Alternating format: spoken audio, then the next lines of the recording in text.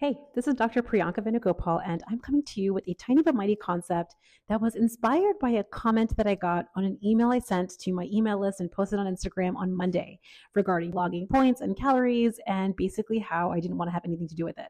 So I hope you enjoyed today's tiny but mighty concept. It is going to talk to you about logging points and what are my thoughts around it based on a comment that I got from someone on this topic. Before I got married, I went on a date night with my husband at the Cheesecake Factory, and I saw that if I logged the cheesecake, I was going to go over my allowed calorie allotment. This was when I was using my Fitness Pal, and I had a conundrum. Basically, I could log it and feel kind of terrible that I was going over this allowed allotment, or what I had a tendency of doing was just not log it at all, hide from logging it, and basically start again tomorrow. And my friend Olivia posted a question on this topic, which I thought was so good to answer and really worth addressing. There are two ways of tracking and logging the food that you're eating. The first one is what I call the diet industry standard. So you are told how many points and calories you're allowed to eat, and then you're tracking and logging in a way so that you try to get under what you're allowed to eat. When you're logging and tracking with this lens, you are inevitably going to feel some restriction and a lot of deprivation on your weight loss journey. Your brain's physiology will not only make weight loss harder, your metabolism will slow down, you're going to hold on to fat more, and you're going to have an exponential increase in your desire, your cravings, your urges. You will find your brain rebelling against the rules, and you'll find yourself on the weight loss roller coaster, undoing a lot of your successes. There is a second way of thinking about how you might want to log and track your food. So when you're not using an external metric like what the diet industry has told you, but in fact you're using your natural hunger and satiety cues, your gut is what's driving how much you're eating and when you're eating, then you can think about tracking food simply as a data metric. You get to just take inventory of how you're eating so that when you do an audit process, when you look at your results, you can look at the data and ask yourself, I wonder how these foods played a role in my results this week. You have objective data to look at whether there's something you want to tweak.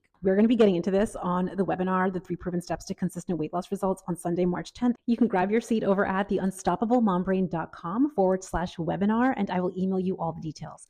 And make sure you block the time and come live. I want you to understand why you're doing what you're doing, why it is that your brain will be more consistent in following through versus when you're going to find yourself needing to take breaks from your weight loss strategy. I can nerd out on this topic literally all day. And so I want you to keep your questions coming. If I share a piece of content or an email or a post and you have a question or a thought bubbles up for you, then I want you to DM me or drop it as a comment and I will answer it just like this. So Olivia, thank you for your comment. It inspired this whole post. When you understand the science and the mindset of consistent weight loss results, you're going to blow your mind with the results you can get this year. And I want that for you. You can drop me a message over at info@theunstoppablemombrain.com via email or on Instagram. I'm The Unstoppable Mom Brain. I really love engaging with you all in the DMs and via email and in the comments. And I truly want to hear from you, your thoughts, your questions, what's coming up for you. And I'm here to help you overcome anything that you find coming up. So I'll see you there.